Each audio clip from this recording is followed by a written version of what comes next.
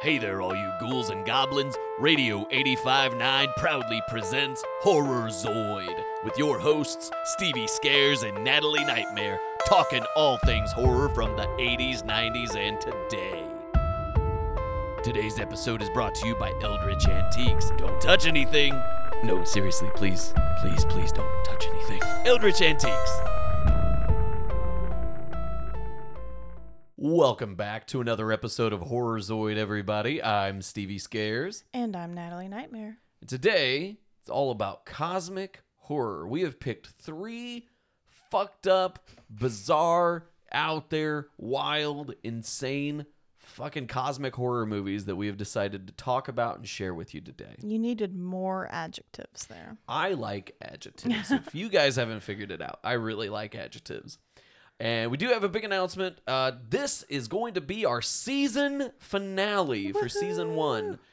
We will be taking a little bit of a break for about a month, and we will be back. Our return date, April 1st. Mark your fucking calendars. It's not an April Fool's joke. We will be back April 1st. We will be back. There could be jokes. Maybe that'll be part of the theme. We don't know. Who knows? But we, as we've talked about, we've got a lot of good things in the work. We're looking to start a Patreon here soon. So even though we won't be doing any episodes, no new episodes for about a month, we're going to be behind the scenes, working our asses off, trying to get everything ready for you guys. And when we return on April 1st, we will be coming back for our season premiere with our part 3 of our decade of horror as we look into the 90s. I'm super stoked for this. Oh, yeah. This has been one we've been looking forward to for a while. Obviously, we're going to talk all about Scream.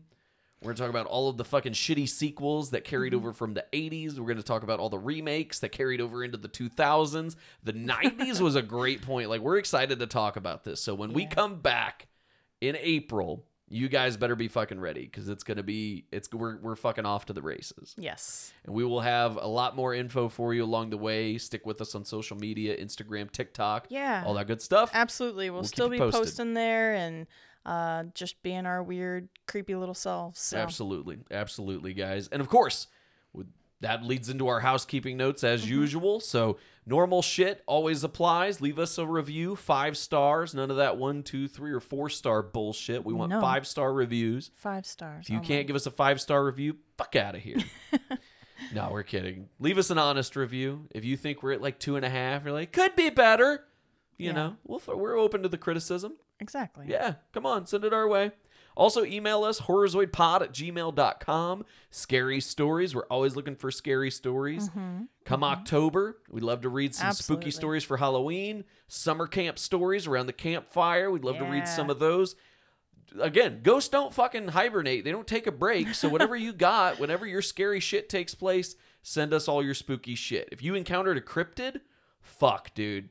I would love to do an episode on cryptids. Oh my god. So if you have a fucking creepy cryptid story, like you met Bigfoot somewhere, tell me. I'm all about Bigfoot. I love Sasquatch fucking shows. And did he give you a meat stick? Did he get does he really like Slim Jims? Or is he like, that's just propaganda bullshit? He's just like, they used my image. Right. I can't believe that my lawyer let that happen. Yeah.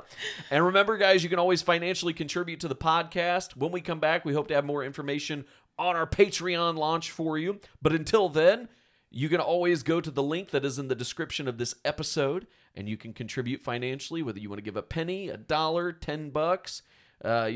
If you're going to give it to, somebody, you might as well give it to us. Right. Yeah. No more coffee and avocado toast. Give your money to us. Right. We're all going broke because we're buying fucking coffee. Right. So instead of buying coffee, don't, do what these investment guys are telling you. Stop buying the coffee and give your money to something useful, like a horror podcast that, is 30 episodes in. Yeah. And for everything else, go to horrorzoid.com. We got all of our links up there. Again, if you have a friend who wants to listen to the show and they're like, well, where can I listen to it? Tell them horrorzoid.com. All the links are up there. All of our social media and shit. It's all there. You can't miss us. Yes, absolutely. And we want to give some shout outs. We posted our video on TikTok on Monday. This one was a little out there. It was like a Pink Floyd fucking laser show. But we asked everybody, what's your favorite cosmic horror movie? And we got a few good responses here. First one is one I fucking love. Andrew Draper 1 says Event Horizon. Fuck yeah, that movie's traumatizing. Yes, Event Horizon. We won't be talking about Event Horizon today. That's going to be for another episode because that could be fucking anything. Cosmic horror, space horror, sci-fi horror. It was directed by Paul Descent Worthless into Shit Madness. Anderson. So Yeah, we could somehow fucking- he did that yeah. fucking masterpiece. Well, he did this masterpiece, and he's like, "That's it. I'm done. I'm done. I'm done." I fucking love Event Horizon, but yeah, the fact that it came from Paul W.S. Anderson still amazes me. Same. Yeah. It's fucking bonkers Yeah. to me. Megan, one of our friends we followed for a while, and she has followed us. Her screen name, Never Ever Evermore. Go follow her if you haven't already. She said you should check out Coherence, and I'll be honest, Megan, we haven't seen that. Nope, we haven't. It'll go on our to be watched list. It is going on the to be watched list. It sounds great. Like Megan is a horror aficionado to the finest degree. So if she says we should check it out, I'm fucking taking her I'm word there. for it, and I will definitely be. We're going to be watching that. Maybe we can watch that on our little break before we return Yeah. for our new season. Yeah, so go watch that and then go follow her and tell her that you also watched Absolutely, it. absolutely. Leah, screen name Knight_in_Gale, one of my favorite creators on TikTok. Does a lot of cosplay, really good Stranger Things cosplay. So if you're into cosplay and you're looking for somebody good to follow on TikTok, go follow Leah. Again, screen name Knight_in_Gale. Fucking phenomenal. Leah suggested a movie we haven't seen as well called Alien Abduction, and the recommendation is fucking terrific. It says the tunnel scene got me, and then she put the screaming emoji where it goes like blue to Yes. yellow. It's hard to describe emojis in words, I guess, but yeah, a little very high fucking recommendation for this. Even gives us a scene to fucking pay attention to. I Right. love that. If you can recommend not just a movie to me, but if you can tell me the fucking scene that got you, Exactly. I know I'm going to be on the edge of my seat waiting for a fucking tunnel now when I watch this movie. See, funny, whenever I read this comment earlier, it made me think it's not quite a tunnel scene, but in Nope, there's that scene where they're like pulled up into jean jacket. Yes. Oh, I love the jean jacket. The interior of yes. their whatever makes it up. Yeah. Yes, and seeing the way like there's been the behind the scenes that have Yeah. released, like it just looks like a big long room with weird It fucking looks latex like a fucking and- Double Dare course is what it looks like. It looks like Jordan Peele watched fucking Double Dare and was like, no, I could make that a horror movie. Right. Yeah. Because there was always that weird shit of like, you're going to crawl through here and then you're going to go through the guts. Except it would be like. you're going to go through the nose. You got to pull out a booger. Right. Ugh. Because that's how it was. And it would be like the Nick slime. Booger humor was like peak Nickelodeon 90s humor. Yes, If nobody was telling absolutely. a booger joke, you weren't watching Nickelodeon. Exactly. That's it for our shout outs. We're going to get into cosmic horror. We picked 3 great movies to share with you guys today. Before we tell you what those 3 movies are, we should probably explain for some of those who may not be initiated what cosmic horror is exactly, because it's a really it's hard to explain. And the guy who is the first name in cosmic horror made his living off the fact that it's hard to explain because he never explained shit. Right. But cosmic horror literally is anything that cannot be explained. It is the inexplicable. We don't know its origins. We don't know its purpose. Those things kind of become clear throughout the story. But honestly, there's a lot of ambiguity as to why it's here, where it comes from, and what the fucking purpose is other than the fact that it's just bananas bullshit going on 24/7 with these Right. fucking entities. Yeah. The foremost name in cosmic horror, as I mentioned, is H.P. Lovecraft. If you think of anything that you've read by Lovecraft or you've seen inspired by H.P. Lovecraft, Lovecraft is the godfather of cosmic horror. Right. And honestly, I've always said cosmic horror. I literally didn't know until today that most people call it Lovecraftian horror. I've heard Lovecraftian Yeah. before, for Right. sure, but yeah, I've always referred to it as cosmic horror. Yeah, I feel like Lovecraftian horror, I'm going to think of like literal, actual Lovecraft horror. I don't know why my brain does that, but it does. But like Because cosmic, our brains are broken, we have to interpret things literally, or things just, or it's Exactly. like holding Like, a sneeze. I'm like, this one's not from Lovecraft. Why Right. is it in this? Why But- call it Lovecraft? It's yeah. not Lovecraft. Cosmic horror is going to have that more broad kind of blanket, I Right. guess, to me. Obviously, cosmic being space. But I think, some people would probably still separate this in the massive subgenres and microgenres that you get, that it is a little bit different than just your typical space horror movies. Right, and Lovecraft, but Lovecraft did everything. He did space, and like I said, the origins of a lot of these creatures are fucking unknown. Right. Like Dagon came from the sea. Cthulhu is often interpreted as something coming from the water and the sea and the ocean. But some of these things, like as we'll see with one of the movies we're going to talk about today, some of it comes from out of our world. Right. So I mean, like it literally is like I said, it translates to just inexplicable fucking cosmic entities. We don't know where it's Cotton Eye Joe. Where did you come from? Where did you go? Where did you come from, Cotton Eye Joe? We don't fucking know. Cotton Eye Joe is a fucking eldritch horror, which we'll get to eldritch here in a second. Did not think that that's what I was going to hear. Oh in yeah, this episode, I can tie anything to Cotton Eye Joe. Cotton Eye Joe is my 6 degrees of Kevin Bacon. Mark my words. All right, I'll fucking do it. Lovecraft. I just want to talk a little bit about Lovecraft here for a second. He's not my favorite fucking person to talk about because he does have a history of he was a known racist.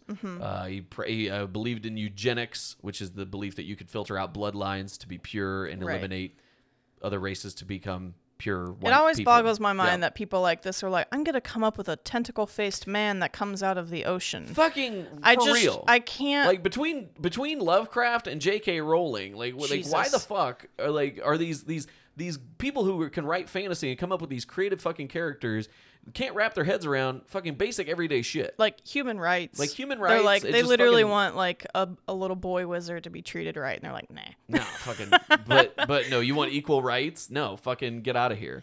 No, yeah, they would definitely be besties if Lovecraft was alive. They probably would. Yeah. Like Lovecraft, this is probably getting a little too deep here, but fuck it. You know, it's our season finale. Yeah. Lovecraft he's a fascinating story, and he's the person I never want to end up like. And what I mean by that is Lovecraft died penniless. Nobody knew who the fuck H.P. Lovecraft was throughout his life. He was poor. He was destitute. He was actually kind of a fucking leech. Like he married one of his wives because of her money. And but he died with nothing to his name. Nobody knew who the fuck he was. But people in the circles that he ran with those New England authors helped circulate his writing. And he became much more famous and infamous and well-loved as an author and respected after he died. Right. But to me, like that would piss me off so fucking much. I never want to be one of those people where it's like people discover something great I did. Right. Like fucking, like when after 200 I'm dead. years after you're Fuck dead. That. Yeah. That sounds fucking awful. So I would not want that. I love that you say this because you being a writer, like obviously you relate to that really well. Yeah. And I remember as a young girl, you know, the art museum was one of my favorite places. I loved art. I loved seeing how many, you know, different styles and things that were created over, you know, fucking centuries. And I always remember like I'd learn about some of these artists and, you know, they were like, society shit on them and they were nothing. Right. But then now it's like, you know, you have some of these paintings in museums that are protected by better security than any fucking building just because it was painted by this guy a couple hundred years ago and someone was like, oh, I really like that piece. Well, it's like I'm not a Doctor Who fan, but I've even seen it and you've shown me it and other people have shown me it, the Van Gogh. Yeah. Or Van Gogh, however you want to pronounce it. But yeah, the scene where Bill Nighy's character is showing him a museum devoted to all of his fucking work, this whole gallery devoted to Van Gogh's work, because Van Gogh was that quintessential. He's like I think he's the first name that people think of an artist who wasn't respected in their time. Right. But it's so funny to me to watch that scene because like I imagine like fuck Lovecraft because he was a piece of shit racist, but I imagine if he were a better person, he'd probably come back and be, you know, so happy to see like his work respected in such a way. Yeah. And who knows? Maybe he wouldn't be such a fucking awful piece of shit racist. Who knows? Maybe if the world was kind to him or he saw how kind the world can be. That's the optimist in me, hoping that H.P. Lovecraft, if he was alive today, wouldn't be a giant piece of shit. See, and you keep saying, you know, if he was alive, and I saw probably the best way to explain him, someone compared to J.K. Rowling, as she's still alive and she's still profiting off of all of these things. I really don't know where money goes whenever I buy like the bargain book at, you know, Barnes and Noble and it's a Lovecraft story, but he's fucking long gone. And the guy was like, I can support it knowing that I'm not giving power to an individual with these ideals because buying his book isn't going to make more people racist, but supporting J.K. Rowling while she's still where she is in a position that she is or could become Yeah. is dangerous. Yeah, it's funny. It's like I didn't intend for this to be a topical episode, but I think there are so many parallels between H.P. Lovecraft and J.K. Rowling that it's hard not to get into that. But Well, yeah, I it's also something just that's very feel- prevalent in the news right now. I also just feel, anytime we see anything for Lovecraft, I'm always like, man, fuck him. Cthulhu's cool, though. Right. And it's like, even though one of the movies that we're going to be talking about is an adaptation of Lovecraft, and I know a lot of people probably really fucking love this movie, I just want people to know that I can appreciate it, but we're also not shit people. Like, I think these discussions need to be had when you're consuming media. Because I'm media not literacy. even kidding. I've literally unfollowed people because they're playing Hogwarts Legacy. I'm not fucking around. Yeah. We're not friends anymore.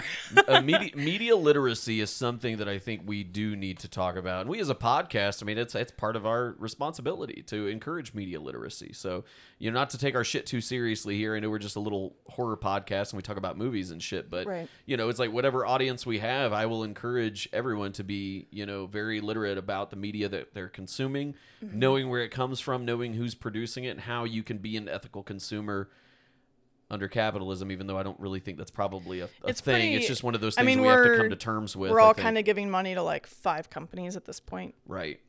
Coke and Pepsi own fucking everything in America. But like, I and still, Amazon.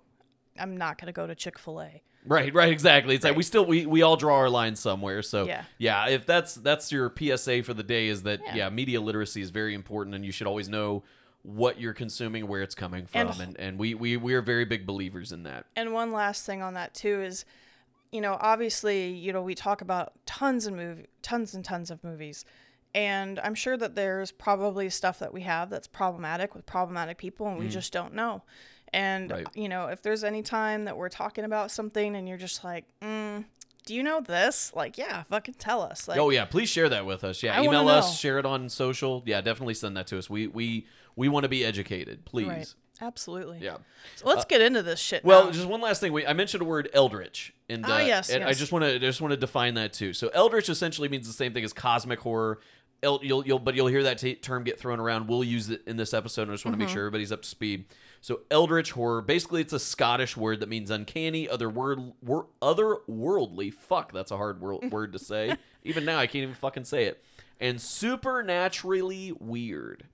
Those are all really fucking hard words, and I don't know why. I'm just going gonna to say uncanny, old, and not of this world without as much tongue twisters as you Yeah, had. fucking A. But yeah, so like stories about witches are considered to be eldritch because of the supernatural elements and things like that. So to give you an idea, eldritch isn't just cosmic. Eldritch Right. basically means old and fucking weird. Yeah, I feel like any yeah. tabletop game like D&D and shit like that, there's probably just absolutely packed full of what they would just call eldritch terrors. Right, and that's part of the reason we were talking about Lovecraft too. Like people ask, is he cosmic or is he eldritch? And Natalie brought up a good point. A lot of people consider him to be both. Right. Because cosmic, his creatures and his entities came from out of this world, but at the same time, their origins were always steeped in this rich history that he was able to create. I don't necessarily think he was a good storyteller, but I think he was great at developing creatures. I think he was terrific at creating these entities that have no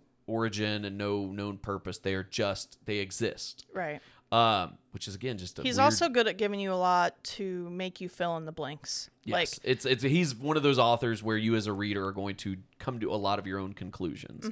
He's not going to tell you or spoon feed you.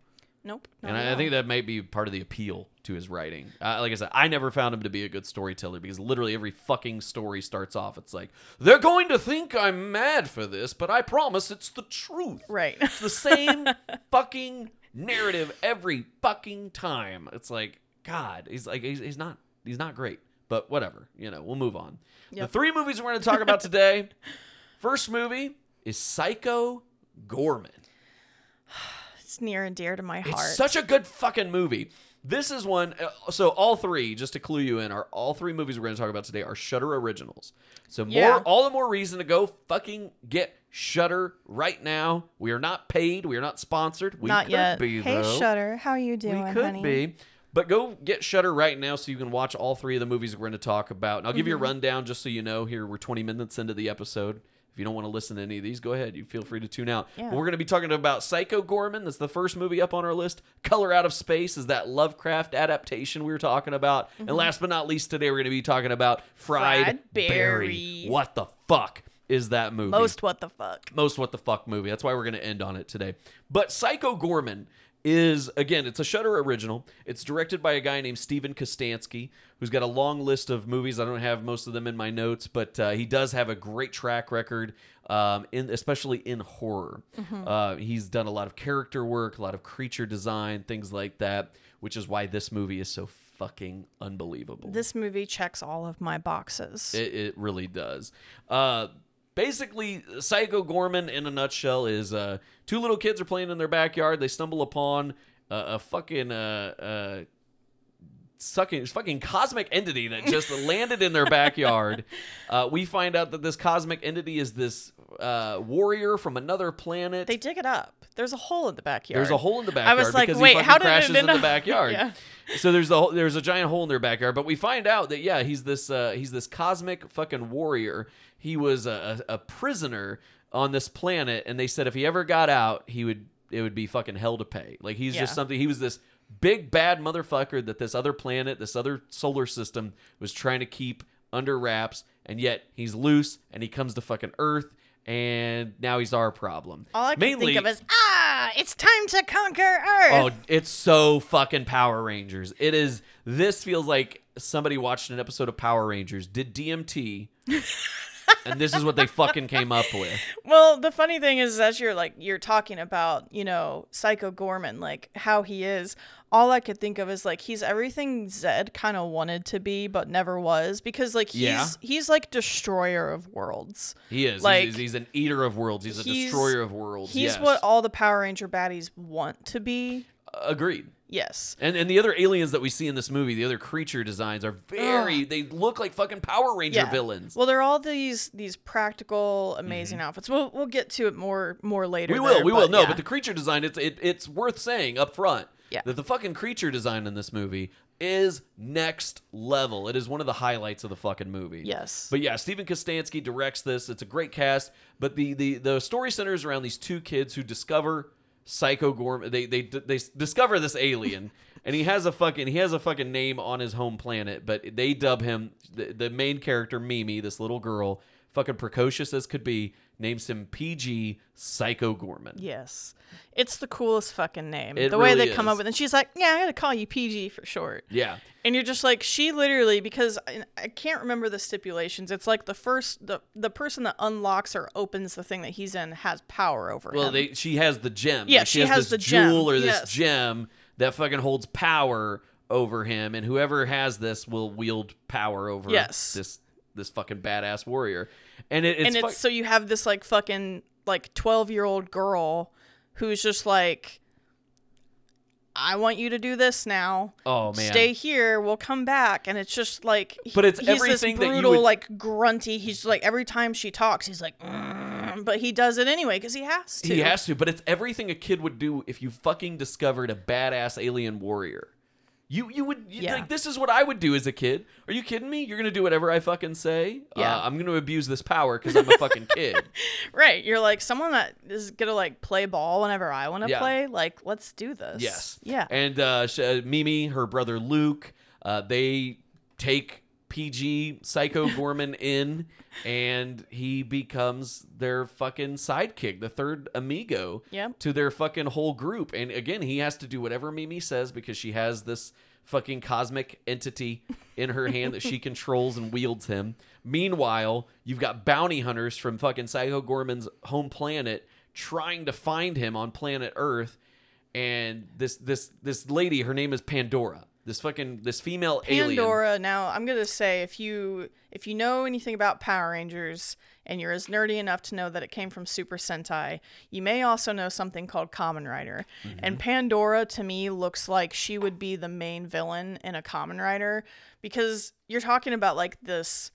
It's basically you literally get this great scene on another fucking planet or in the ship of them all like at a fancy sci-fi futuristic looking meeting table just watching shit on Earth, and like, why the fuck do these kids have this guy?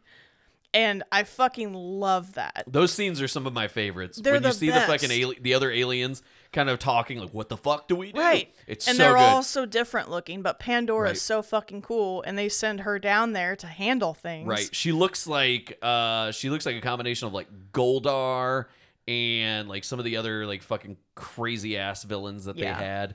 Because you can't really see her face. Like her face is kind of concealed and shit with this like big elaborate fucking costume that they have on her. So, but it's fucking terrific. Like I absolutely love everything about this movie. But it's hilarious. It's not horrific in the sense like you'll have to cover your eyes. Like we were able to show my son when he was like 13 or 14 this fucking movie, and he's a giant chicken shit, and he fucking loved this movie. So it's not horrific in the sense like you're gonna see a lot of scary shit, but it is horror in the sense that it's Psycho Gorman. There is gore man. in this. He's fucking, the gore man. Like gore that's part is- of the There's name. an emphasis on gore in this movie. Literally the one of the first people that he can actually like gets to kill is like Yeah. damn near just fucking exploded. Oh yeah, he eviscerates like Yeah. the first people he comes across like after he like hatches Yeah. on planet Earth is there's like this gang of guys who set up shop in this abandoned fucking Yeah. warehouse, and he just walks in and he like eviscerates them. Yeah, fucking absolutely. tears them limb from limb, literally. But the gore in the movie is laughable level to me. It's very over the top. Yes. It's very like it's not humanly like- possible. It's very it's out of this world. Yes. Because it's a fucking alien. Well, there's the one kid that gets turned into a giant brain. I love it. Alistair. Yeah, Alistair's Alistair. my homeboy. I Yeah. love that kid. That He's fucking just- and he never gets turned back. No, He gets he's turned like into a having brain. dinner with his parents as a brain. Right. It's like a With post-credit eyeballs scene. on There's it. a post-credit scene where this fucking kid is like sitting there and he's still a brain. Yes. I love it. I fucking love it. That's This one of movie those is so bonkers things. That's fucking perfect. crazy. You can't fucking make this shit up. You really can't. I love everything about Psycho Gorman. It is literally one of my favorite, most fun fucking movies.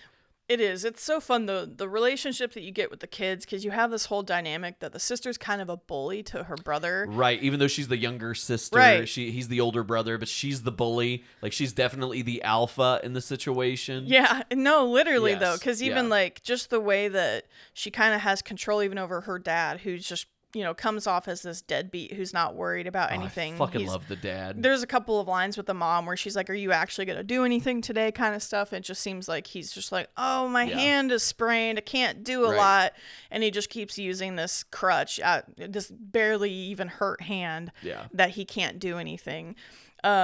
But there's so many fucking good scenes with him because there's like contact from PG through this, their fucking out of world tech. You don't have to understand how it works, but his face just appears in front of the dad, like while he's on the shitter, and it fucking terrifies him. But it's It's one of the funniest fucking scenes in the movie. comical fucking scenes that you're like, they actually did that. I love it. I love it so much. That fucking scene is one of the highlights of the fucking movie. Because yeah, he can like cosmically communicate with people, Right. Like enter their brain waves to where they see him materialize out of nowhere. And again, yeah, the dad played by Adam Brooks. If you know, he's been in a couple other horror movies. We've got one called The Editor. Yeah, that I it's can't a wait to fucking watch. wild movie. Yeah, you've Fucking not seen can't wait that. to see it. But Adam Brooks, great reputation in horror as well. But yeah, he fucking his scene, like his acting in this movie, he deserves so much fucking credit because he brings the comedic element like fucking nobody can. Right. Yeah. If it weren't for him, I feel like the movie would lack a lot. Like he brings so much heart and comedy to the movie. No, absolutely. Yeah. The balance between these creatures and the humans, this Yeah. family and the friends are fucking perfect. Because there's, it's even to the point where like the dad gets roped in, like they're all trying to help PG. He's like hurt and shit. Like there's all these different creatures coming after him. Like, and again, the design's fucking amazing. There's like the creepy cackly witch one that there's like fighting in the woods. There's like one where it's like he's like a bucket and he's got a face coming through the bucket or no, something. he's a giant like meat grinder, right? Yeah. bucket thing, and Yeah. he's like grinding up body parts It's and so shit fucking while wild. he moves. Yeah. I don't understand, and I don't. I know you said something about doing DMT, but it's like, I'm sorry, I feel like no one can come up with some of these designs without some sort of fucking There enhancement. had to be some type of psychedelic influence, and I'm all for it. Yeah, they were Fucking- like, what if the little boy that the girl likes gets turned into a brain. Yeah. And never changes back. Never back. It's Never just changes back. okay. He's just a fucking brain from now on. But you get this great, like, final showdown. And by the way, there's a fucking game that the kids come up with fucking bonkers rules that I can barely understand called Crazy Ball. Crazy Ball. They actually make PG play, and of course he's like shit at it at first. And I say this in the most endearing way, but he sounds like a fucking like Jim Bro meathead. Like, cause just the way he talks, like he's always kind of aggressive and like extra deep, and like the fact that they just have him in the backyard playing ball with kids. But there's this huge fucking showdown, like Pandora with her cool ass fucking white outfit. She's got the sword, like fights the mom. No, they turn the mom into a fucking alien. Yes, they turn the mom on the family. Mom into like a fucking space warrior. Like, because she's like, because they literally, Pandora fucking finds the mom, turns her into a fucking space warrior, and then it's Pandora, the mom, and fucking somebody, I forget, fucking somebody else I feel like is there, but they go against the dad, Mimi, and Luke. In fucking Crazy Ball. No, it's PG, Mimi, and the dad against Luke, Pandora, and the mom. Yeah, I had to remember the alliances because, of course, Luke is bullied by Mimi, so of course he sides with everybody. But then there's this great he's just like, I just feel like you're a little hard on me sometimes, and then they're like besties. But then they sing a song, right? They sing a song because they have a band with PG. Like, I know we keep saying some wild shit here, but this is all legit. This all I'm sure you guys are listening and going, okay, but wait, what? I'm sorry, we're all over the place with this fucking movie, but you guys should know 30 episodes in, we don't go in order. No. We just talk about the shit we like. This movie is hard to fucking put into words, but we're trying. No, I think that's kind of how we are. Like, we just, there's shit we want to talk about that we're like, there's these scenes that, when we decide these movies, we're like, oh my God, I can't wait to talk about this. But it's crazy because you have this, again, the costume design, seeing all of the different busts that they use, because the guy that plays Psycho Gorman, there's actually two guys, because there's the guy that plays him physically and then a voice. And I'm all about that kind of shit. But just the busts and stuff, you can only imagine it's probably hours of makeup that these guys go through to have all these prosthetics and stuff put on them.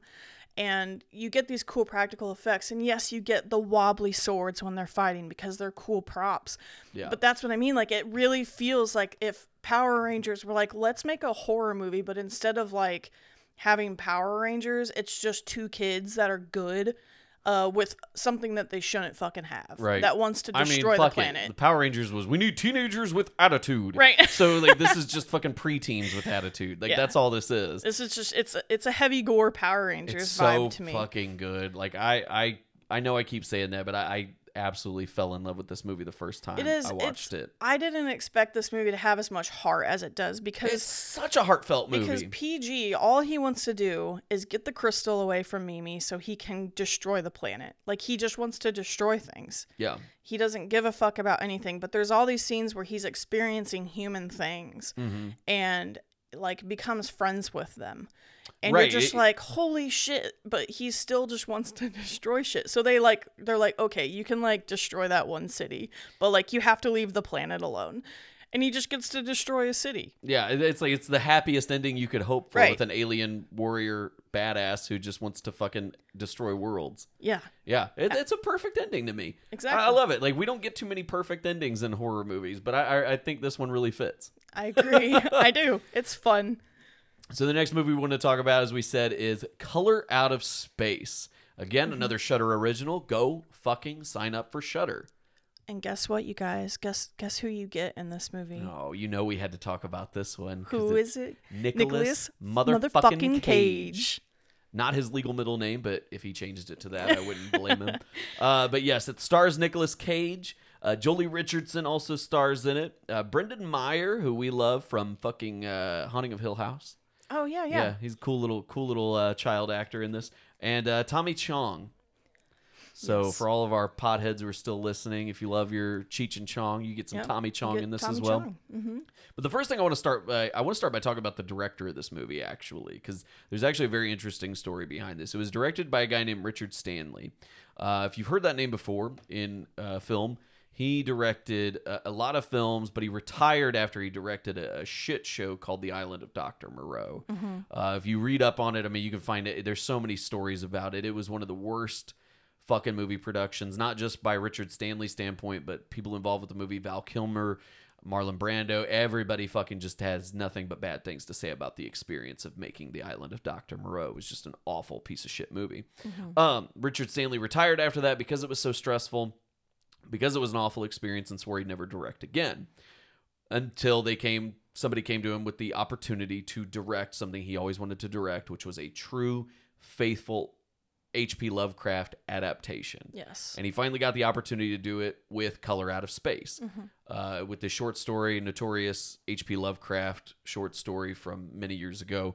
But yeah, Richard Stanley was, for all intents and purposes, fucking retired, didn't want to come back, didn't want to do any more film, but this was just too good to pass up for him. And what a comeback. Right. It's like, one I've of the never most... seen The Island of Dr. Moreau. I know a lot about it. But yeah, I honestly didn't know his name much until we saw Color Out of Space. Right. It's a fascinating story, and I feel like we're not the smartest horror fans, but I love dropping little tidbits like that, so you can say you learned something. Exactly. But yeah, Richard Stanley did an amazing job. This is probably one of the best cosmic horror movies that you will ever see. I would put it up there with another one of my favorites, In the Mouth of Madness. Obviously, John Carpenter was probably the master of cosmic horror, before kind of this new crop of directors that we're getting, and obviously some resurgence from people like Richard Stanley. But yeah, John Carpenter did The Thing, like ultimate cosmic horror, Prince of Darkness, and The Mouth of Madness. His whole trilogy his whole fucking Apocalypse trilogy was just great cosmic horror when you think about it. So yeah, definitely you can see that Carpenter inspiration though with this. This is a fucking bananas ass movie. It is bananas, and it's very beautiful. Obviously with the name, it's a colorful movie. There's a lot of beautiful purple light because that's what this thing emits. Yeah. So if you want to know what the color Out of Space is, it's fucking purple. It's purple. It's purple. Yeah. Even Lovecraft, when he wrote the fucking story, he kept trying to say purple. It's indescribable, but it's fucking purple. It's purple. It's purple. So if you ever want to know, it's fucking purple. Yep. But yes, so if there's one thing I remember about this movie though that I have to fucking get out of the way, it's fucking alpacas. Yeah, the alpacas need justice, honestly. This is the scariest thing about any kind of weird invasion of any kind, is that when you don't just have to worry about you, but like everything on your like farm or land. Yeah. It's kind of like in Nope with the horses. Like that's the shit that I think of. Yes, absolutely.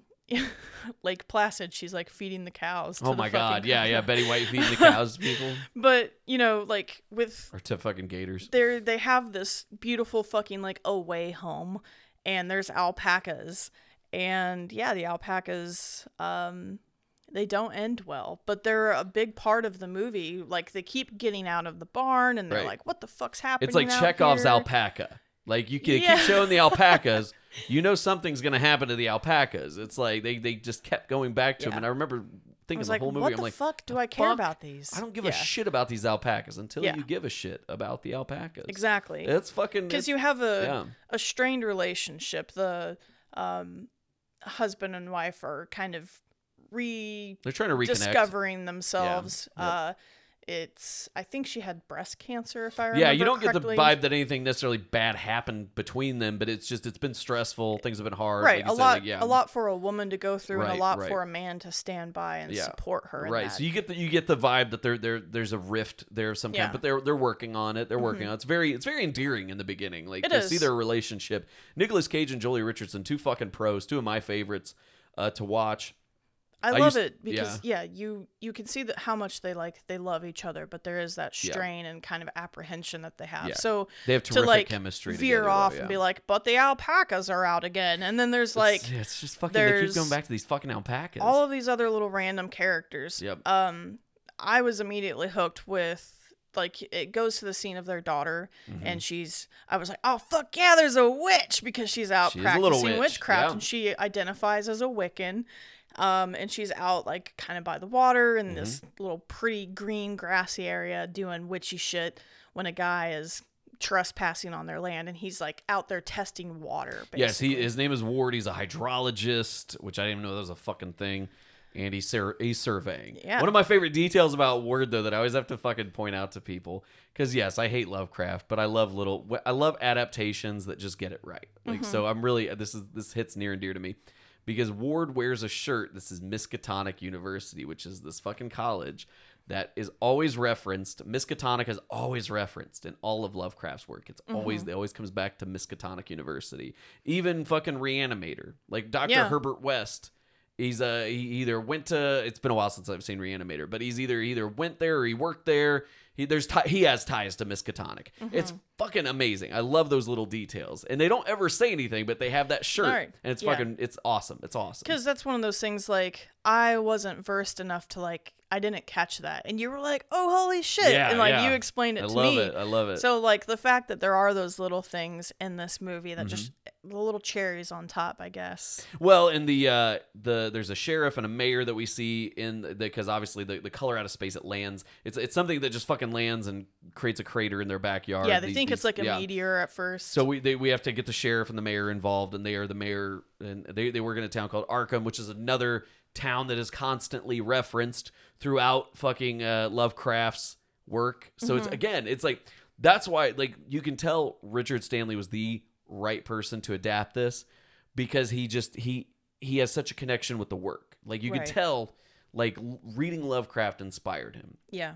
For all his faults, he inspired great people like Richard Stanley. Yeah. And to create something like this. And this is, again, just a wild fucking cosmic ride. Of course. Yeah. I think we got to talk about the fucking most uncomfortable scene in the movie, at least absolutely. to me. There's a fucking scene where, as the color gets more powerful and grows in intensity, it starts to lure people to it. Yeah. One being because little Benny, the son of Nicolas Cage and Jolie Richardson characters in the movie. So Benny is fucking drawn to it, and of course it's one of those scenes where they, like, they don't notice he's gone, and then when they notice the mom Teresa goes out there to fucking get him. It's like a Gage moment, right? And she gets him, but not quick enough, because what's happening is the fucking color takes over. It's like lightning striking. It is. It's like it almost grabs like hold of them somehow. Things. Yeah, because and before this point, the kid keeps saying that he's hearing something from the well. Like, there's a few people who say this. Right. They're all there is something drawing them to the well. Yeah. I think the alpacas are drawn there. The daughter's drawn there. I think the dog goes. Nicolas in the Cage's well. character is drawn there. It's like everybody keeps coming back to the well. Yeah, because this thing, it's making all these weird flowers grow, and it's affected the water, so it's infected the family. Honestly, a very real and scary thing. Well, with what we're dealing with right now, especially. Of course. And, so it starts to, it makes me also kind of think of Annihilation, where this thing lands and it starts to spread and grow. It kind of feels like it could just take over the whole planet. But you have the boy who's like sitting there and he keeps like getting too close to the well. And you think he's going to go, and the mom grabs, but they get hit by this fucking lightning thing. And I'm glad that this is your like, oh fuck scene, because it's mine. Yep. But it fuses them together. Fuses them. Fucking picture that. It fuses these two human beings together. And I don't mean like side by side. I mean like, when you're watching Malignant and you get the reveal scene of Gabriel is on her back. Yeah. That's what the little boy is like to the mom. He's like part of attached to her back. His like arm is coming out through like the front of her. They have a combined shrieking, screaming fucking noise that they make that is just entirely uncomfortable. I hate it. It's like 8 different voices coming out at once. It reminds me of Annihilation, when the fucking the bear starts doing the help me. See, yes, because I was gonna say, when we watch this movie, it takes a minute for shit to really get rolling, and when it does, it really has you. Yes, for sure. But this is one of those that I wasn't expecting it. I was like, oh, it's not really done a whole lot. It probably can't go, oh my Jesus fucking Christ. It's a little bit of a slow burn at first, but you're right. Once it hits hard. Yeah. Because, as we were saying before, basically the dad, that's Nathan, played by Nicolas Cage, he decides to put all the alpacas down because all this shit's happening to them. And at this point, you're aware of, other family members and all these other things going on. So yeah, the alpacas all just, I mean, honestly, they probably have the easiest way out of anyone in the movie. Yeah. But he hides the sun-mother fusion in the attic because sunlight hurts it. Right. Which is fucking weird because obviously sunlight's out and it's not hurting anything. It just adds a new fucking element to whatever the fuck this is, like manipulating people's DNA and shit. Oh. You do have, I guess, whenever you think about it, it does mostly do stuff at night and it does come from mostly the bottom of the well. Exactly. So it's like definitely this underground fucking creature. Right. One thing I got to say before we move on too far is I said it was Benny. Benny's the older son. Sorry, this is Jack. And I even read the wrong name of the actor earlier in my notes, so forgive me. Julian Hilliard is the actor that we like from Hill House who plays the youngest son, Jack. So forgive me for my faux pas earlier, everybody. But I caught I'm caught glad my you mistake. caught it because yeah, I Jack just agreed blindly. I was like, you have it in the notes. You must be right. Yeah, it was my fault. I was reading the wrong part of the notes. But Jack, played by Julian Hilliard, is the youngest son who gets fused to the mother, Teresa, played by Julie Richardson. And it is one of the most uncomfortable fucking scenes ever. It's but terrifying. Yes, the alpaca, you're right. I think they probably get the most mercy shown to them by the color because it just, it does them they in start quick to and moves go on. fucking crazy, but then he just kind of finishes it. Yeah. But of course, as this movie climaxes, things get fucking crazier and crazier. People are accidentally killing each other. Yep. He tries to like put his wife's son down, but can't. And the whole time, this Wiccan daughter, Lavinia, is just thriving. Like, she's the smart one trying to figure shit out. She's trying to save everybody. Yep. Working with the hydrologist. There's even the part where they go to see the squatter and talk to him about the things in the area and the water. It's the cast alone. Oh yeah, I agree. It's fucking, again, Nicolas Cage, Julie Richardson, fucking Tommy Chong though plays Ezra the squatter that we were talking about, and his scenes are fucking delightful because Ward, the hydrologist, has to fucking talk to him being a squatter on the property and see, what's going on with the water. Right. And his interactions are probably worth the price of admission alone. I love Tommy Chong, and he just adds another layer to it. The comedy, this is another one where it's not very comedic, but when it does have comedic moments, it's fucking great. Like when the color starts to take over Nathan, Nicolas Cage's performance is fucking a blast. Yeah, he gets to go Cage. Cage fucking hard, and he fucking does in this movie because it's like the only way I can describe it is once it starts to take hold of him, he starts talking like a teenage girl almost. He's very snarky, he's very sarcastic. Yeah.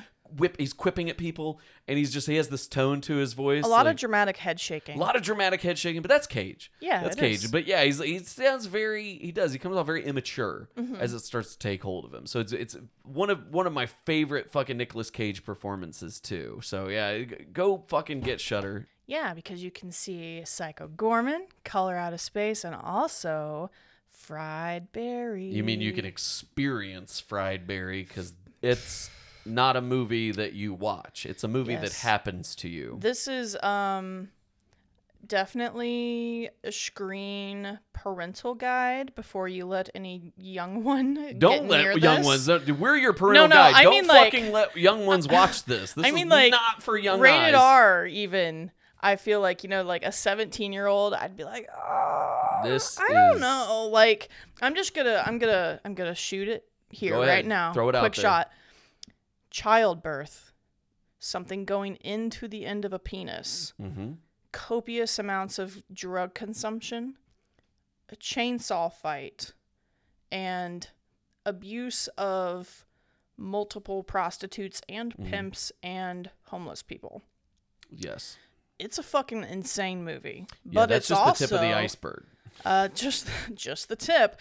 But it's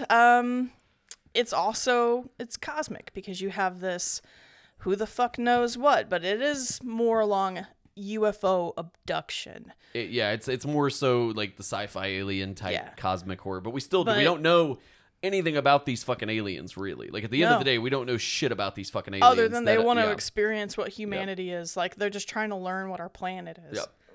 But, yeah, so the title, Fried Barry, we have a guy named Barry, played by Gary Green. And this movie is directed by Ryan Kruger. And Ryan Kruger is actually he's a small filmmaker, and I've actually had the chance to kind of shoot the shit with him on social media. Really nice guy, great guy, Amazing. great artist. Have tons of respect and admiration for Him Ryan and Coogler. Gary Green really were kick-ass at interacting with people I talking agree. about this Yeah. movie. Because this is another one we watched along with Joe Bob Briggs. So we were, when we were on Twitter, we would do the live tweets, and there were a lot of like, oh my God, Ryan Coogler, like my fucking comment moments. Yeah. Because they were He's all just a cool interacting. dude. Yeah. Yeah. I mean, like, but also, like, if you create something like that you have that much passion into, and you see all these people watching it and tweeting about it and talking about it, like, that'd be so fucking fun to interact with. Like, that's the shit I would want to do no matter how big of a movie director I'd be. Well, and that's the thing with Ryan Coogler is, like, I firmly believe he will be a big-time, huge, amazing fucking filmmaker. Yeah. Like, I think the sky's the limit for this guy. So to know that we got the chance to kind of interact with him and talk to him, shoot the shit with him a little bit, exchange messages and all that, it means a fucking lot. You know, I think he's one of those stars to watch, stars on the rise, whatever the fuck you want to say. I really do. I just can't wait to see what his career becomes. But yeah, Ryan Coogler, amazing director and writer on this fucking psychedelic trip that is Fried Barry. But yes, Fried Barry Literally. is played by Gary Green, and Barry is basically a drug addict who's a deadbeat fucking dad and husband. Yeah. And one day he goes out looking to score, and he gets fucking abducted by aliens, and that's like the first fucking 15 minutes of the movie. Literally, And when he gets abducted, it's fucking hard. This is the Thing entering End of Penis. Yeah, because So- he gets like, it's almost like he gets he doesn't get anal probed. He gets penile probed. A lot of shit happens. He's kind of a specimen. Like, you see him just kind of like laying there. He's a specimen. They're poking and prodding and doing shit to him, and part of it is his dick. Well, that's the thing. I will say, as far as abductions go, this is probably, and I mean this in the most serious way, the prettiest abduction that's also terrifying, because the way that they do like the lighting and just the cinematography and like the music that goes with it, even though it's very scary, obviously it's a very freaky fucking alien abduction. It's not like, fire in the sky, like freaky, but there's something. It's probably, to some people, it's probably going to be as traumatizing as Fire in the Sky, just on a different level. Because I'll tell you what, man, it's like I can't emphasize enough. You see something. Yeah, you go into this man's dick. You see, I don't care. I don't know how they did this scene or what. But yes, it's all there. It's all there. It's fucking insanity. And again, that's just the abduction. That's just the abduction. The rest of the movie is him fucking possessed by an alien. So you get Barry, who comes back down to ground level, and the rest of the movie, he just looks like his face is frozen in shock and awe and terror all at once, because he's just got these wide eyes. Yeah. And the way he like moves is really weird and almost like stiff and awkward. And you realize that the alien has possessed Barry's body and has come back down to Earth so it can experience humanity. So I guess you could say the alien was entering Barry through his dick. Is kind of the think interpretation that that's the I think I got interpretation. from it when I watched it. Yeah. And one thing I want to point out before we get too far talking about the movie is the location and the setting. Because this is a South African film. Ryan Coogler and a lot of the cast, including Gary Green, are from South Africa. And you mentioned a great detail before we went on the air about how Gary Green doesn't have a lot of speaking parts in the movie. Yeah, it's mostly the staring off vacantly. Like, don't quote me 100% on this, but I want to say that he does not know like much English. So I would believe that. Yeah, it kind of works with the role. Well, Not it's that like, he can't. I don't want to say that like, oh, he can't. You gotta speak English. This is America, because obviously it's not even fucking America. right. But yeah, it's something that's really cool that I love that he portrays so much with his facial expressions and his body movements. From being, before the abduction and after, Mm-hmm. that he can convey so much without saying any fucking thing. The whole movie, like, he's only got like a line or two. Yeah. And it's very, very minimal. Well, it reminds me of Bela Lugosi, because Bela Lugosi couldn't speak English. Like, he only learned English so he could learn a few lines in his movies. And obviously he did a lot of silent films. So yeah, Bela Lugosi didn't know a lot of fucking English, barely knew fucking English. So Gary Green doesn't know English. And I think his body language and his mannerisms also very much remind me of Bela Lugosi. And I want to say Gary Green was a stunt performer before this movie. Like, Ryan Coogler used him on some stunts for some small short films or some like other work that he had done. But yeah, Gary Green, again, not known for his speaking roles. He's just this very stoic, intimidating presence that you see in the fucking movie. Dude, his look is everything. But it's his look. Like, that's the fucking thing. That's just how Gary Green looks. Like, Gary Green, obviously they did some makeup on him and stuff to like make him a little bit more like, you know, run down, especially as the movie goes on and the abduction is weighing on him and his body. But yeah, Gary Green is just a very unique, sharp-featured individual, kind of like Doug Jones. I would compare like Doug Jones, Javier Botet, a lot of those performers we like. Just very sharp features. And he does an amazing job. Like we talked about the abduction, and it just goes off the rails from there. Like, the thing I remember, like, right after that is he goes into a club, and he does some fucking drugs. And No, not just some fucking drugs. Listen, this is whenever, like, if the abduction scene wasn't enough, I knew shit was going down here, because someone, like, offers him drugs, and it's like, you know, a bag of pills, looks like ecstasy or something, and he takes the bag and dumps the whole fucking thing in his mouth because he's an alien and doesn't know. Yeah, right. So then he's just like, he goes on a fucking mega trip. But also in this club while fucking fast, loud music is going, and you see like and the everyone's way it's filmed, rubbing on the each way other. It's filmed is so brilliant. It's like one of those club scenes from the movies that you see. It reminds me of the fucking scene from Jacob's Ladder.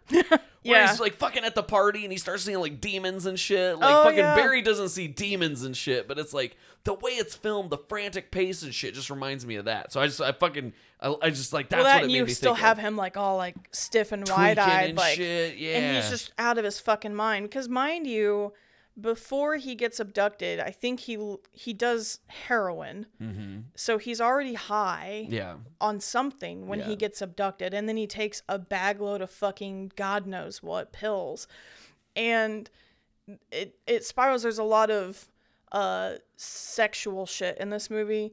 There's a guy that tries to give him a blowy in the bathroom, and his face gets mangled because I don't know how. Because the thing went through his dick. That's all I can say. Yeah.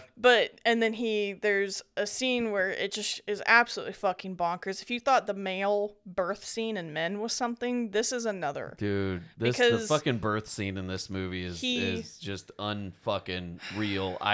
It is easily one of my top 5 most shocking scenes in any fucking film. It is, and it's bizarre because it's not much different than just a woman giving birth, but it's just the circumstances, because the rapidness, the speed, and that's why I mentioned at which this happens. That's why I mentioned Men, because that scene, it just like they grow and like you see their bellies get big and then they give birth, right? But Barry hooks up with a prostitute. And because he's an alien, doesn't fucking know what's going on. No, he's just out there. He's enjoying takes part humanity in the rituals of humans. It's literally whatever may grab him or get his attention next, or whatever he wanders into, he just experiences. He's just going through the human experience. Right. That's really all this fucking creature is doing. Exactly. So it's literally just he's there. He hooks up with a prostitute, but she immediately is pregnant.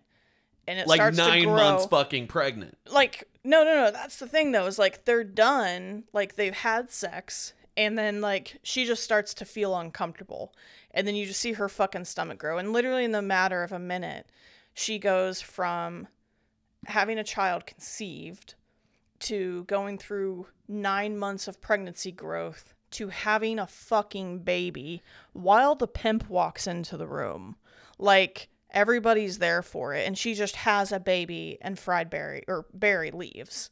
Yeah, because the alien just doesn't know what the fuck's going on, so he's like, well, that's fucking weird, okay, and then just walks out, and that's it. Yeah. That's the fucking scene. So, again, I don't know what kind of aliens these are.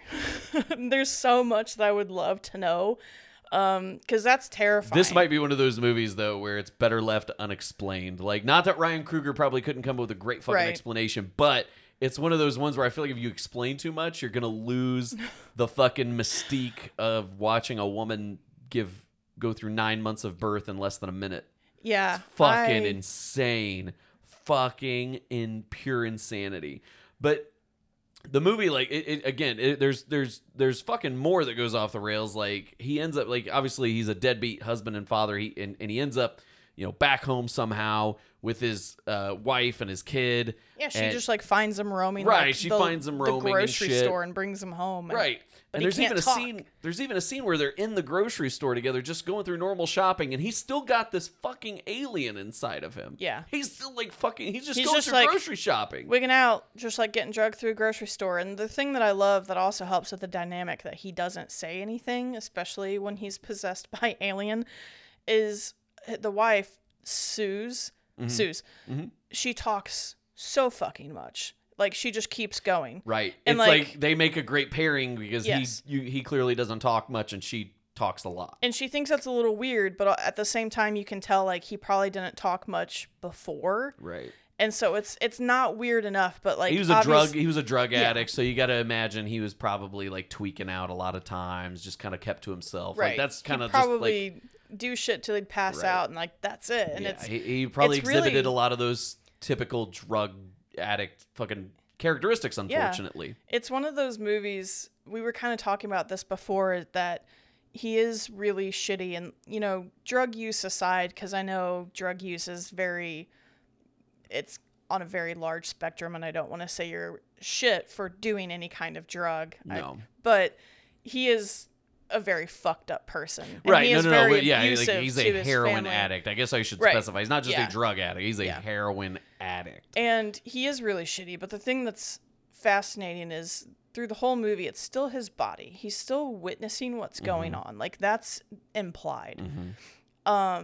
And I always kind of wonder, with everything that he sees and does, like, how he changes. Because towards the end of the movie, and we'll get to that, he does not die, no matter all the shit that he goes through. No. Because it's literally, he's back with his wife. She tries to take him to the hospital. He, like, ducks out of the fucking car, does fucking, like, meth or coke or something on the side of the fucking street with a couple of guys. So there's even As more one drugs. does. It just, I mean, and this is all in a night. So, like, all of this stuff is just going into a system. And then you get the weirdest part of the movie where This is the weirdest part of the movie to you? Yeah, he gets picked up by a guy who calls himself Daddy, and he throws him in a cage that has children in it and, like, a young girl who's, like, kind of obviously she's a little more out there, like maybe the protector of these other younger children.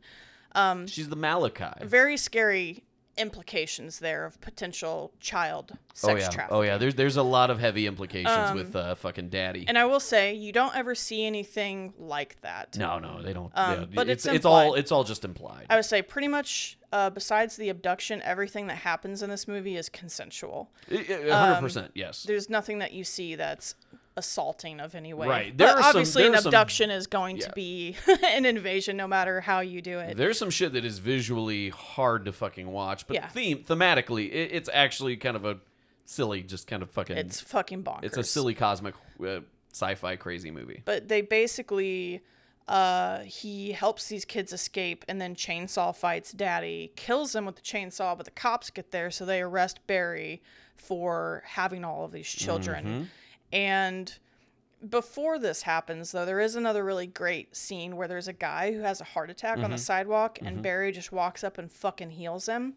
So you realize that the alien is just like, oh, I can fix things if I want to. Right. You get little inklings of what the aliens are capable of throughout the movie, and they don't show their hand much, but man, when they do, it's fucking impressive. It's bizarre too, because you see the way it kind of gains some empathy with that scene, and obviously, like, this alien could do so much for our planet. Like, that's one of those things that's almost scary. Like, if people were to know, they wouldn't let them leave, and they'd just be like, heal our people. Yeah. Well, like E.T., they want to capture and study and all that shit, yeah. Which I still say this is E.T. on heroin. This It is, yeah. honestly. This movie's fucking E.T. on heroin. Yeah, no Reese's Pieces here. No, just heroin. But yeah, he gets away from Daddy, and then he ends up back with the prostitute that he had sex with in the beginning, and she takes him home, and the baby she had is now a full-grown man that looks like a clone of Barry. It's a clone, yeah. But it still acts like a toddler. Right. So it's like this giant man child. Yeah. It's fucking disturbing. Yeah. I think one of my favorite scenes that I got to talk about in this movie is the when he ends up in the fucking mental hospital. Yeah. And, oh yeah, there's a mental hospital. Yeah, he ends up in a guys. mental hospital, and he and the other fucking patients stage an escape. Yeah. And he and one of the other patients end up in a fucking car cruising down the road, and it's like very Pulp Fiction, Fear and Loathing in Las Vegas, just like these two fucking whacked out dudes driving down the road. One's an alien. One's an alien. One's one's a legitimate like mental fucking patient. absolutely bonkers, and they're just like, it feels like having like the Joker and Scarecrow out in Arkham running around. Right. Yeah, it's a great comparison. Yeah, it feels like those guys for sure. And then like there's all this basically culminates in the alien has to fucking return home. Yeah, but it's not doing so hot in its human body. It's like Gary essentially, like, I don't know if they come out and say it, but Gary essentially dies. Yeah. Like, Gary dies. Like, Gary, like, the fucking... Barry dies? Barry. Sorry, not Gary. Barry. Sorry, he's Gary Green playing Barry. But Barry dies. Like, his body fucking physically dies. Yeah. But the alien has to get home. So it basically carries Barry's fucking lifeless corpse. Gary Barry. It carries Barry's fucking lifeless corpse. No, it just brings him back. Right. To life. No, but to get to the fucking ship. Yeah. And it is able to get, and it sends Barry back. Right. You're right. And then fucking but you're like, so it's like this guy just got fucking abducted and taken over by an alien, did all sorts of fucking drugs and sex and crazy shit. And fights and freeing children and mental patients. Helping mental patients escape. How the fuck does he rationalize all of this? And that's why I say I would love to know what kind of man Barry became. Because the really cool thing that I like about the ending is, they want to get him back to this abduction site so the alien can get home. Mm-hmm. And it's the prostitute she's kind of sweet on him. And because like he helped her earlier, even though like she's got his clone baby. And then the wife, who still loves him no matter how much bullshit he put her through. Yeah. And they're just like casually walking away talking about, oh, how do you know Barry? And then he just drops back out of the fucking ship and stands up. So it's like the alien healed his body, obviously, from whatever the fuck happened. And it kind of makes you wonder, like, is he going to be, like, clean now? Like, his addiction is gone. Like, he's not going to feel the urge to do that anymore. Like, what happened to his fucking body? Next level bender. I mean, it should be out of his system after that. No shit. It's funny with the ending. I wonder too, where does he go? What does this have? But I do love. Does he live in a thruple with a man baby and his other child? Could be. But it makes me wonder, it's like we don't know a lot about the aliens, but they do seem very, not malevolent, what's the word? Benevolent. That's the word of it. They would seem very benevolent in the sense that they were willing to send him back and basically give him a second chance. They were grateful. See humanity. They were grateful for him as a vessel. And it's really cool. Like you never see that. Like, it's always like the aliens are just here to take us over and kill us. It's like, no, they were grateful for their host, for their vessel that Barry provided them, and they returned that fucking favor. It's like it's a really cool fucking ending when you think about it. It is, because most abduction movies, you don't have that. You have horrible abduction scenes where people die. And trauma. Right. And fucking Fire in the Sky. We talked about. Yeah. Exactly. Because that scene, holy fuck. Oh, that's one of the best abduction movies ever. One of the best. The fucking needle towards the eye and the mouth open with the weird fucking fleshy shit. The fleshy shit. I can't handle that fucking abduction scene. And, we've talked about it before. Like, we grew up watching X-Files and shit. Yep. Like, all of that stuff. It's so scary. And even though you never fully see or understand how big they are, what they may look like, you know that they enter through a penis and they heal things. And apparently are really can do a lot of drugs.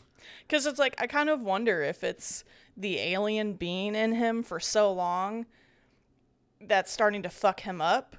Or is it everything else that drugs they've and done? sex and- Because it's been just He doesn't really sleep nonstop. either. No, there's like, he's like, it seems like he's falling apart. Like there's the guy who's on the street that needs help, and he like hands him headphones, and it's like, that's not gonna help him. Like he's Right. out of it. Like it's almost like everything's shutting down. Like he can't understand. Yeah. And then he has that moment. I think he smokes something with the homeless guy, and then he's just like reinvigorated. But Yeah, it's almost like the alien starts to think that drugs are like a form of fuel for Right. Barry's body, which they kind of honestly, are. They kind of Yeah, are. they kind of keep him going. They and are shit. gonna They're keep you from stimulants. sleeping yeah. and things. Yeah. It's a bonkers movie that I love. I would love to hear more people's opinions on it. I feel like it's one of those, compared to the others that are a bit more straightforward, there's a lot more that you can kind of speculate and think about, like what happens to Barry and where's he living now. Yeah, I love thinking about that shit. Guys, this has been an amazing episode. I think it's a great note to end season 1 on. And yeah, if you watch any of these movies or any of the other movies that we've talked about on the show in our 30+ episodes, fucking let us know. Email us. Hit us up on social media while we're on break. And yeah, like I said, we'll be back on April 1st. Please let us know if you watch any of these, because I really want to know if we've introduced you to any new movies. Me too. I want to know new movies that we need to watch. Again, we're going to have some time off coming up here. So Yeah. fucking send us anything that you want to send us. Let us know what we should be watching. Obviously, with some of these TikTok recommendations, we definitely have some great stuff to keep us busy. But yeah, we look forward to seeing you here in a few weeks at the beginning of April. Until then, take care of yourselves, take care of each other, whole Jerry Springer thing. Yep. Go back and listen to the old episodes. Go check us out on social Yeah. media. Go follow us. Go do all that shit. I say there's still going to be plenty of shit out there to listen to. You can play catch up. Yeah, And we'll be coming back with good news. But as they did quote in Bodies, Bodies, Bodies, a podcast is hard work. it is really fucking hard work. And so there is a lot of things that we want to kind of, get organized on our back end here and keep giving you guys better and better quantities of goodies and all sorts of awesome content. Yeah, we So- we talk about it at the beginning of every episode is leave us a review because it helps us grow and evolve. Yeah. Well, part of that is the evolving thing. Yeah. So we do plan on we're not going to change too much, we're not going to tweak too much, but No. yeah, we want to go through and just kind of see where we can kind of improve. And this is a 2-person show right now. We don't have a whole crew of people that can help us while we do the show. Mm-hmm. So yeah, we're just going to take some time away for a little over a month here, and we're going to fucking get our ducks in a row. When we come back, we're going to be bigger, badder, better than ever. Fuck yeah. Yeah. And with that, guys, thank you again for this great season 1. We'll see you next season 2. Season 2. And without Horizon. further ado, we will leave you with this. I do not care for hunky boys. Or do I? Thank you for listening. Be sure to subscribe wherever you get your podcasts. New episodes drop every weekend. Follow us on TikTok @HorrorzoidPod and send emails to horrorzoidpod@gmail.com with your thoughts, questions, and stories for us to read on a future episode. To all our Zoids out there, stay scary.